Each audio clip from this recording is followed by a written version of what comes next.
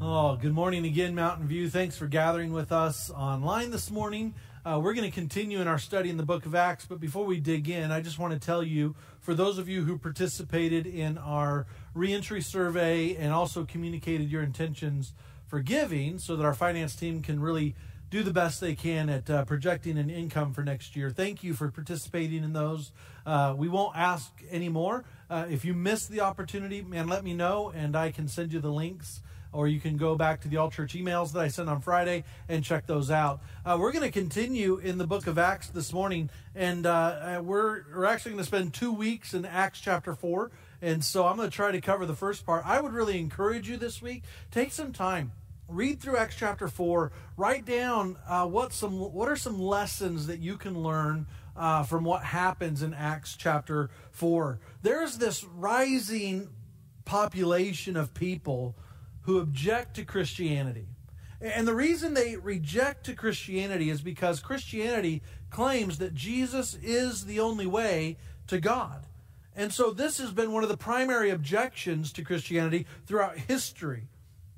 Here's the deal. If someone falls into this category, then they likely follow a very unspoken rule in our society that says, don't tell people that their religion is wrong, that what they're doing and what faith they follow is wrong. And many people think that, you know what, it is wrong to make any religion superior to someone else's religion. In other words, many in our society believe that Christianity is too restrictive, and not only too restrictive, but that Christianity, really, people won't be quiet about it. They talk too much about it. And what happens in Acts chapter 4 is Peter is going to address these issues. And these issues are really relevant to us even today. They're relevant in Peter's day, which means they've been relevant and they've crossed the span of time as far as relevancy is concerned. Actually, these objections have been in the existence since the beginning of the church. The movement began the early days of the church. So if you have your Bibles, turn to Acts chapter 4. And we're going to dig in, and we're going to study this. We're going to look at this a little bit this morning. So I want to study each verse. I want to study each section and help us capture in our minds what's really happening here. So Acts chapter 4, verse 1, it starts this way.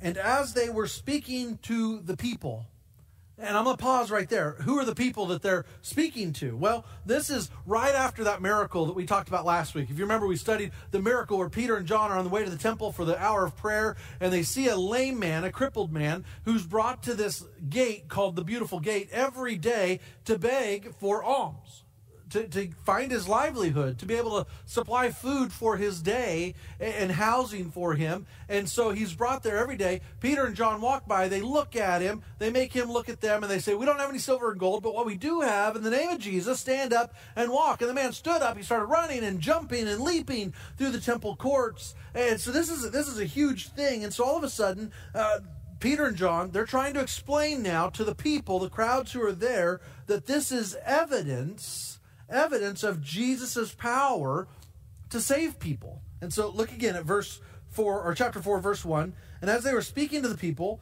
the priests and the captain of the temple and the Sadducees came upon them, greatly annoyed, because they were teaching the people and proclaiming in Jesus the resurrection from the dead.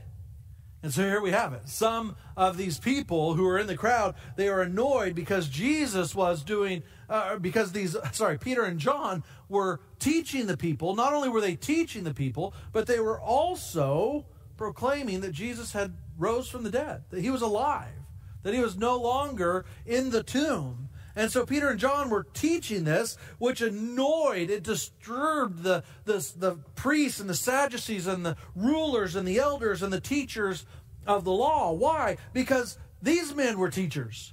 These men, the Sadducees and the religious leaders and the Pharisees and the elders, they were the teachers. And what Peter was doing, Peter was teaching, and it was a threat to their authority.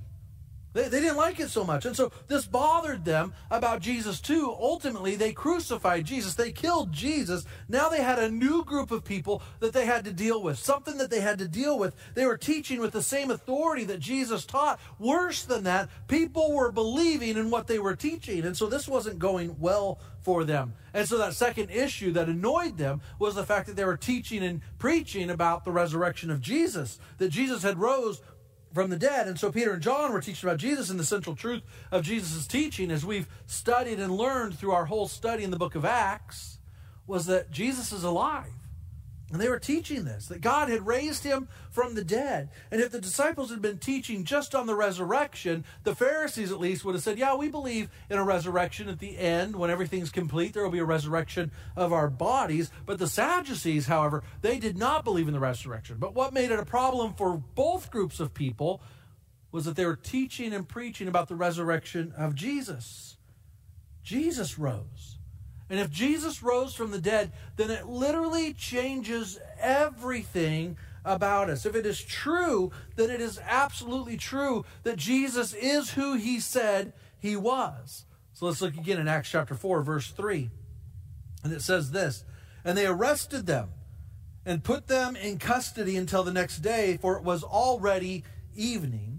But many of those who had heard the word believed, and the number of men came to about 5,000. And I think what Luke's doing here is Luke is really pointing out to us that there is a power. And the power is not in favor right now of the disciples. As a matter of fact, the power is in the authorities. It's in the religious leaders. It's in the teachers and the elders. Because the church at this point, it's not very strong. We get this number 5,000. Now, compared to the population of Jerusalem, sure. But here's what's going on. There were very few disciples compared to the unbelieving Jews who lived in Jerusalem. These were the early days. The gospel had not extended far. Remember, Jesus told the disciples, you'll be my witnesses in Jerusalem, Judea, Samaria, and to the ends of the earth. Well, this is Jerusalem still. There were few leaders. None of them had experience as leaders. They were a small band measured against the total number of the Jewish people, and they were weak. They were powerless. They were broke. They had a leader who ascended into heaven, and when you measure this against the rulers of the day, everything was against them. And so Acts chapter 4, verse 5 says, on the next day, their rulers and elders and scribes gathered together in Jerusalem with Annas the high priest and Caiaphas and John and Alexander and all who were of the high priestly family. And when they had set them in the midst, they inquired, by what power or by what name do you do this? This is the question that they were asking, right? And it's interesting to me that the way Luke lists for us those who were in opposition to Peter and John. In the first 6 verses, he lists no fewer than 11 different individuals or categories of individuals who are opposed to Christianity. And then 3 of them are in verse 1, the priest, the captain of the temple guard, and the Sadducees. But then Luke chapter 5, he lists 3 more categories, the rulers and the elders and the teachers of the law.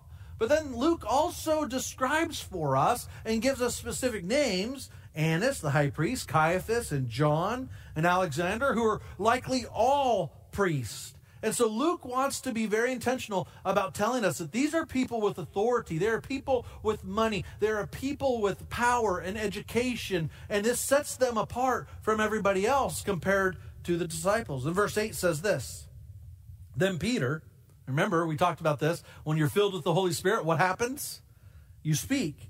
And so filled with the Holy Spirit, Peter said to them, rulers of the people and elders, if we are being examined today concerning a good deed by healing a crippled man, by what means this man has been healed, let it be known to all of you and to all the people of Israel that by the name of Jesus Christ of Nazareth, whom you crucified, but God raised from the dead, by him, this man is standing before you well. In other words, Peter is saying, listen, if you're actually putting us on trial, if you're actually going to accuse us of something, if you're going to put us on trial and accuse us for healing this man, then let it be known that we didn't do it.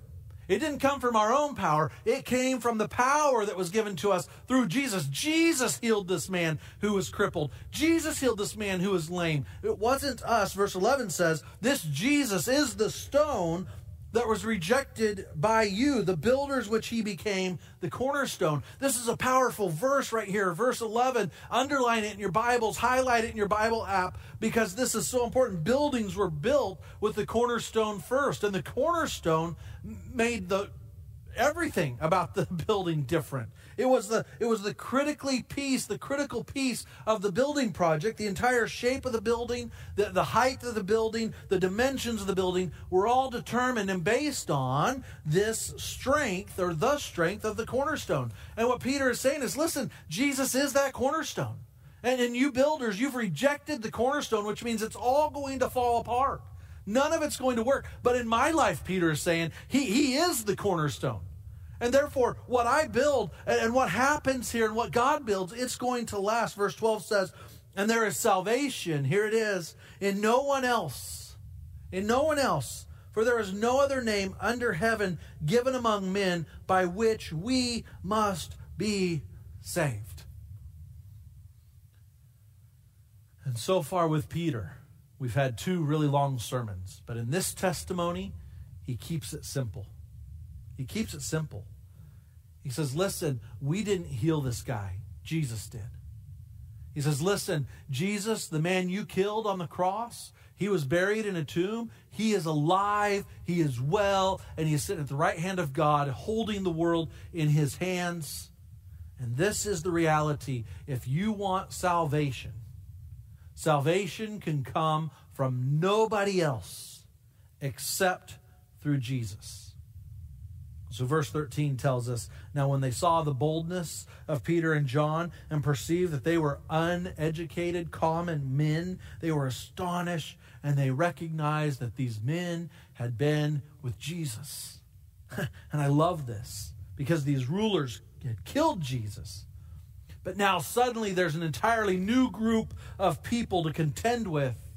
And this group of people, they were like Jesus. They had been with him. They could tell, because Jesus rubs off on us when we are in relationship with him. And they had not been to school. They've not had an education. They were fishermen and tax collectors and uneducated people, but they were teaching the way Jesus taught. They were teaching what Jesus taught with authority and with boldness and with courage, and the people were listening to them. And so they were accused of being with Jesus. They could tell. I think what a great thing to be accused of. What a great thing to experience. This simple man from heaven hung out with these tax collectors and this fishermen, and these fishermen and tax collectors became like Jesus. And the religious leaders accused him of this. Verse 14 says, but seeing the man who was healed standing beside them, they had nothing to say in opposition. Listen, they wanted to dismiss the disciples. They just wanted this to end, but they had a problem. And the problem was, here's this man that most of them had seen every single day walking into the temple for prayer time. They knew him. They recognized him. And suddenly he can walk. He hasn't been able to walk his whole life. He'd been carried to the gate. And so they had no opposition. Verse 15 says this. But when they had commanded them to leave the council conferred with one another. This is what they asked. What shall we do with these men? For that a notable sign has been performed through them is evident to all of the inhabitants of Jerusalem. We cannot deny it. But in order that it may spread no further among people, because we don't want all the crippled people getting legs up and walking. So since we don't want that to happen, let us warn them to speak no more to anyone in this name. They can't even say it in the name of Jesus. So they called Peter and John and the disciples, and they charged them, here it is, not to speak or teach at all in the name of Jesus. And so Peter and John know the power of Jesus healed this man. Here's the thing. They also know that the Sadducees know this. And the Sadducees know that Peter and John know this about the Sadducees that they know. I know it's kind of like water to water, and you get what I'm saying, bread or bread. But the Sadducees, they're declaring, listen, we have power, we have authority, we have resources, and if you are allowed to preach like you're preaching, we want you to understand that we've given you permission to do it. And if we decide you are no longer allowed to preach, then you can't do it anymore, because we have power, we have authority, we are the rulers of the day, and anytime we want, we can arrest you and we can put you in jail. So Acts chapter 4, verse 19 says this, but Peter and John answered them, whether it is right in the sight of God to listen to you rather than to God, you must judge. But listen to what Peter and John say. For we cannot but speak of what we have seen and heard. We have to. We have to speak about what we have seen and heard. Verse 21 says, and when they had further threatened them by saying, no, we are serious. No more healings, no more miracles. If we see any lepers without their spots, we know who did it. We know who's responsible for it. So they let him go, finding no way to punish them because of the people, for all were praising God that a man had been healed. And so last week we spent so much time looking at what the meaning is behind the miracles. And what I want to do is I want to look this week at how Peter handled the objections to Christianity. Specifically, the objection to that Jesus is the only way, that salvation can only be found in Jesus. This has been a controversy since the early church. This has been a controversy since the beginning of the church. The disciples aren't in trouble because they privately believe that Jesus rose from the dead. The disciples are in trouble because they have convinced at this point 8,000 heads of household that Jesus is alive, that Jesus rose from the dead. And they've told everyone who disagrees with them that they are wrong about Jesus and that they need to repent and they need to change their hearts. They need to open their hearts. They are in trouble because they preach that there is no other name under heaven by which men can be saved. Oh, the world hates these kind of statements. And so the fundamental question about religion throughout history has been, are there many paths to God? I mean, can't we be this and this and this and this and this? All these different religions, all these different good works and all these different faiths and all these, don't they all kind of lead us to a path to God? Listen, if you want to be laughed at, if you want to be scorned, if you want to be hated, even if you want to be persecuted, and testify to the claims that Jesus claimed. Say to people, Jesus is the only Savior. That only by an obedient relationship with Jesus can we escape hell. The world will fight to death over this because nothing is so offensive to man, to human beings, as teaching that we cannot save ourselves, that this is out of our control, that we cannot choose our own way to salvation, and that if we're going to be saved, then we have to be saved through the one who God appointed to save us, which is Jesus. And so what Peter does is he addresses one of the main complaints against Christianity. What's the main complaint? That salvation is only found in Jesus. And so in Acts 4, Peter addresses some of the most consequential objections to Christianity. One of the ones that I hear often is this. Well, isn't it conceited? Isn't it conceited to claim that Jesus is the only way to God? Isn't it arrogant? Isn't it pompous to say that? Well, why did Peter insist on this? Peter knew what the religious leaders believed. Peter knew what the Sadducees believed. Peter knew what the Pharisees believed. Peter's an intelligent man. He knew that by saying this, he was going to risk his life. And so why would he take this chance? Well, he was saying it because there is nobody else like Jesus. There's nobody else like Jesus. There's no other man who is God except Jesus. There is no other man, one who would die for the sins of other people besides Jesus. This is why Peter claimed it. And so, some may say, but that sounds so narrow. Yeah, it is. And some might say, well, it's so exclusive. Yes, it is exclusive. And some might say, well, it sounds intolerant. Yes, in a sense, it is intolerant, but guess what? It's also very true. So look at verse 13 again. Now, when they saw the boldness of Peter and John, they're preaching. The boldness of being able to say this, and they perceived that they were uneducated, common man, as Luke describes them. They were astonished, and they recognized that they had been with Jesus. And I love this moment because Luke was certainly a friend of Peter and John, and so Luke's writing this historical account of what happened in the early church. And I imagine that at some point Peter and John heard about what Luke said about him. I would have been saying to Luke, dude, we're friends. Why are you insulting me so much here? You're calling me a commoner. But Peter is not claiming here. What Luke's trying to get at is Peter is not claiming to be smarter than anybody else. He's not claiming to be wiser than anybody else. What Peter is saying is in verse 20, for we cannot but speak of what we have seen and heard. We've been with Jesus.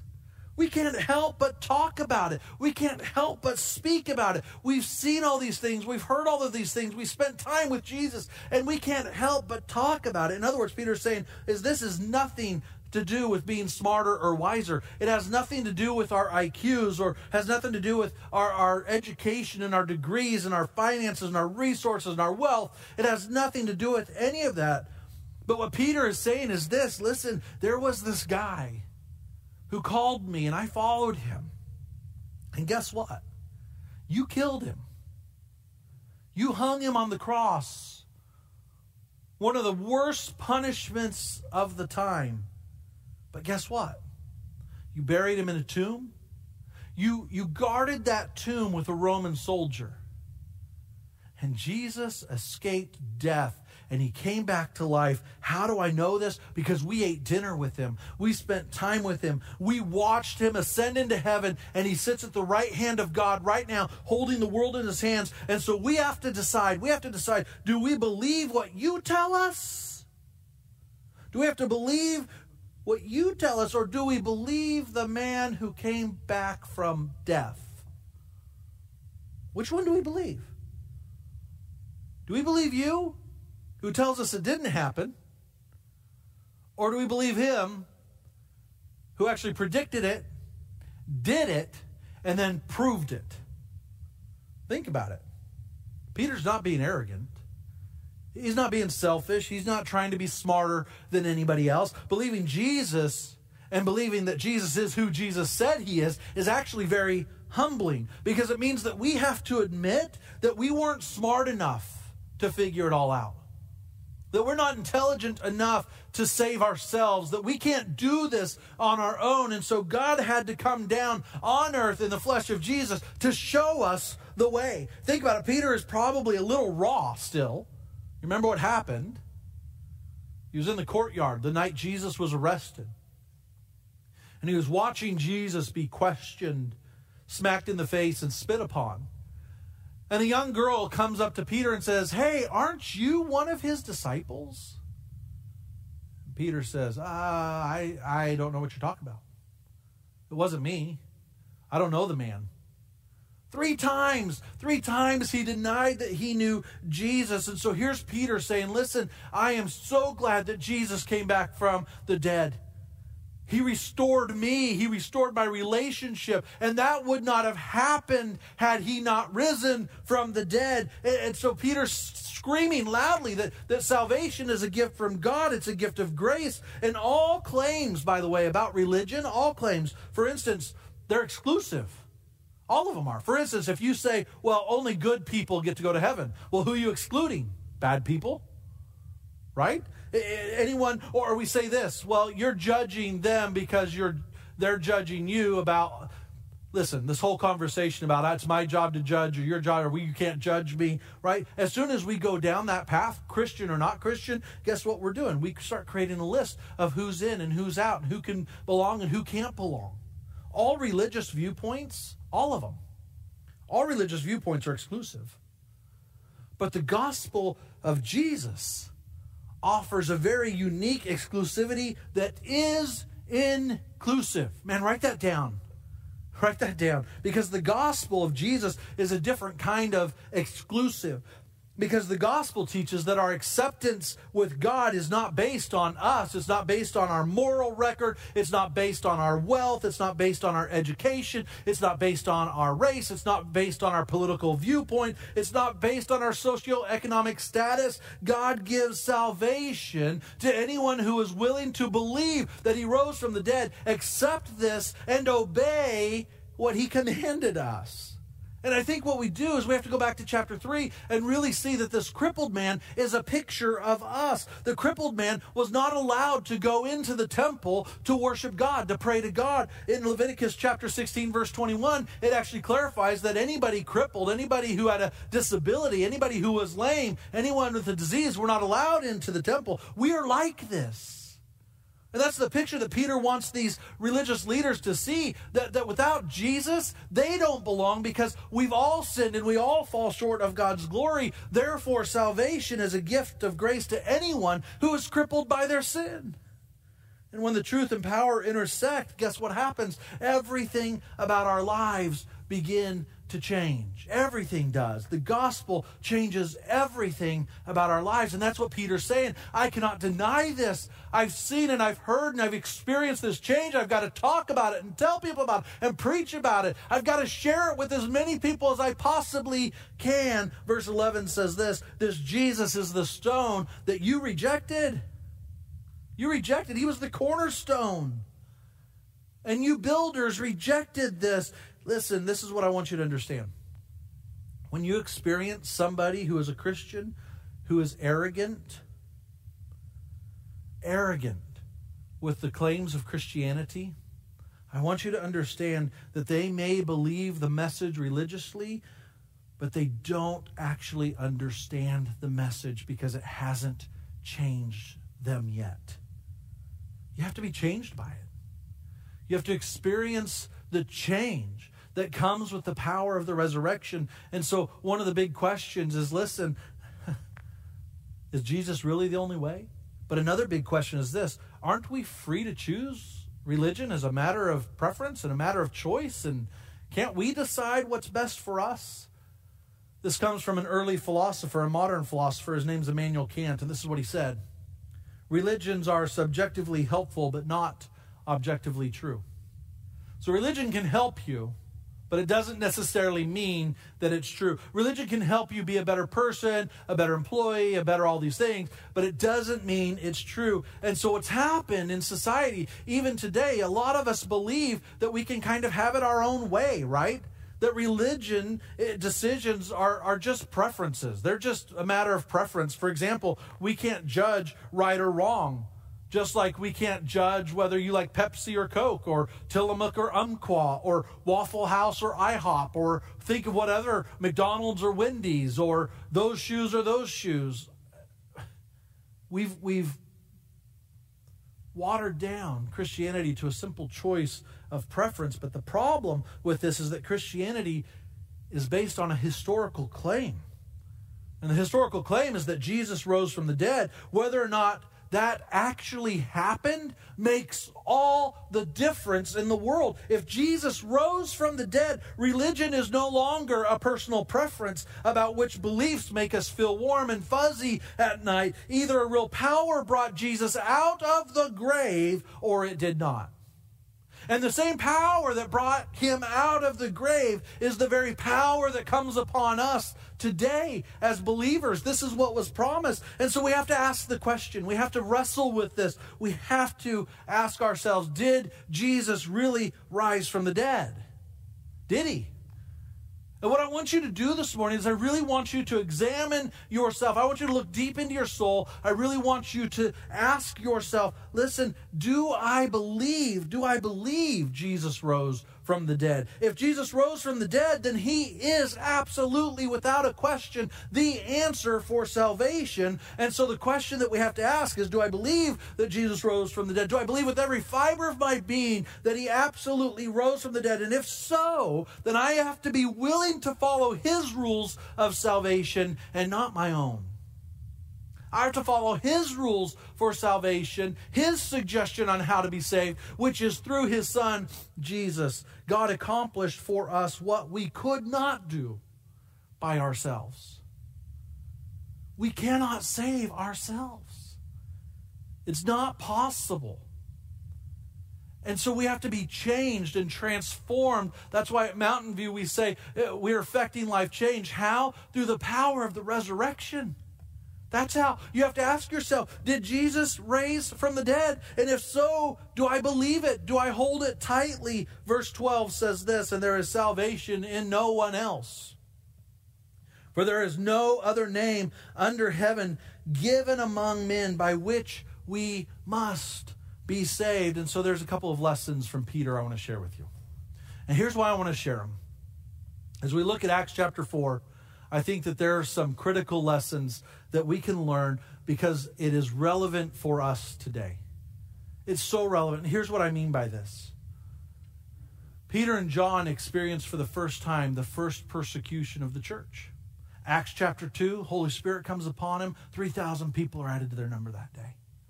Acts chapter 3, they heal this crippled man who had been crippled from birth, and he was lame, and he starts running and jumping and leaping with excitement in the temple courts. And the crowd comes around and they preach this message, and more people turn to faith in Jesus, the resurrected Jesus, because Jesus is alive. And so in the 4th chapter of the book of Acts, we have recorded for us when the church, the beginning of the church, the disciples begin to experience for the very first time a little bit of persecution. And I don't know if on this occasion, the first persecution, Peter suddenly remembered what Jesus had said about persecution. But it might be when he was dragged from the Sanhedrin, he recalled that Jesus prophesied persecution for those who would follow him. Look at this, Mark chapter 13, verse 9. It says, Jesus is speaking to his disciples, and he says, "Be on your guard, for they will deliver you over to councils, and you will be beaten in synagogues, and you will stand before governors, and you will stand before kings for my sake, to bear witness before them, and the gospel must first be proclaimed to all nations. And when they bring you to trial and they deliver you over, do not be anxious beforehand about what you are going to say, but say whatever is given to you in that hour. For it is not you who speak, but it is the Holy Spirit in you that is speaking." And this is what Jesus is saying. "And brother will deliver brother over to death, and the father his child, and the children will rise against parents and have them put to death. And you will be hated because of my name. But the one who endures to the end, the one who perseveres, the one who pushes on, the one who presses on will be saved." Man, this is so important for us right now, because I know a lot of Christians, I watch social media, I listen to articles, I listen to sermons, I'm listening to the Christian world, we're up in arms right now. Because I think somewhere we bought into the idea that Christianity would be easy, that it would be simple, that we wouldn't face any difficulty or hardship because we're in good with God. He's going to protect us from that. But yet Jesus even taught his disciples, they're going to hate you, they're going to drag you, they're going to beat you, they're going to do all of these things. They're going to tear down your witness. They're going to do everything they can to close you off and keep you out. Don't be anxious about that.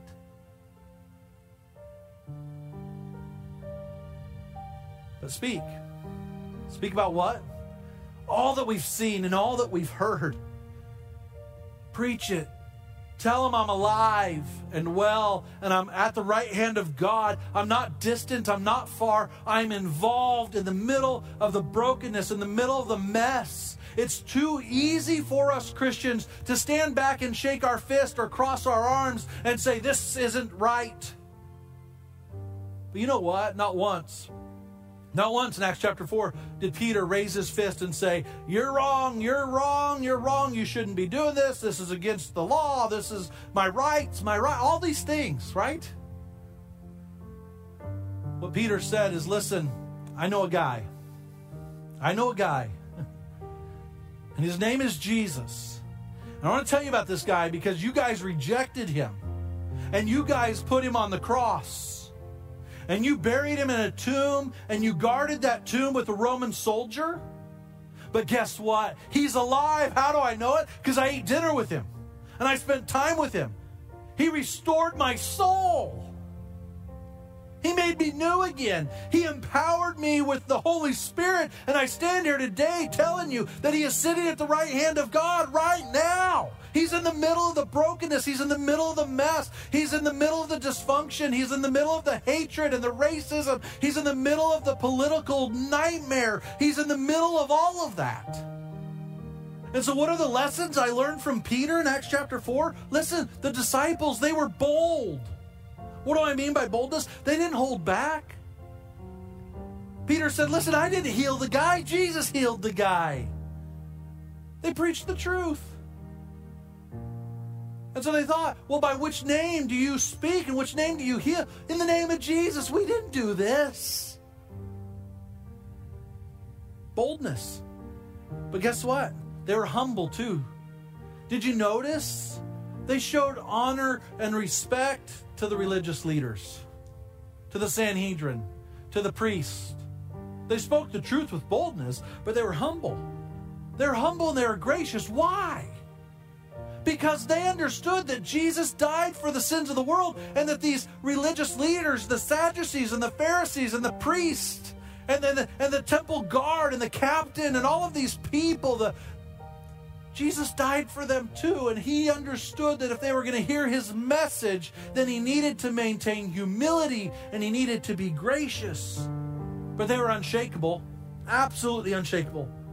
And they said, even if you lock us up, we still have to talk about what we've seen and experienced. This is why you have to ask yourself, have I really been changed by the power of the resurrection through the Holy Spirit?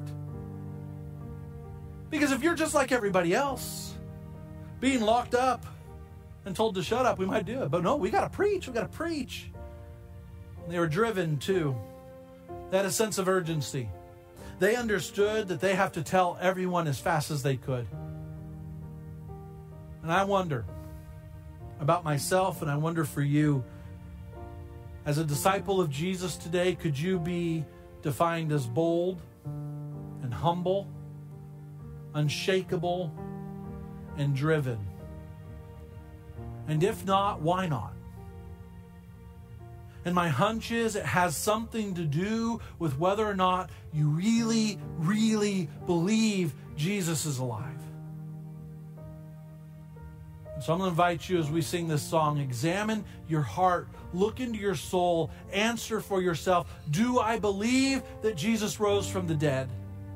And have I let the reality of that truth and the power of the Holy Spirit change me into a person who is bold, humble, unshakable, and driven? Ask yourself this question as we sing.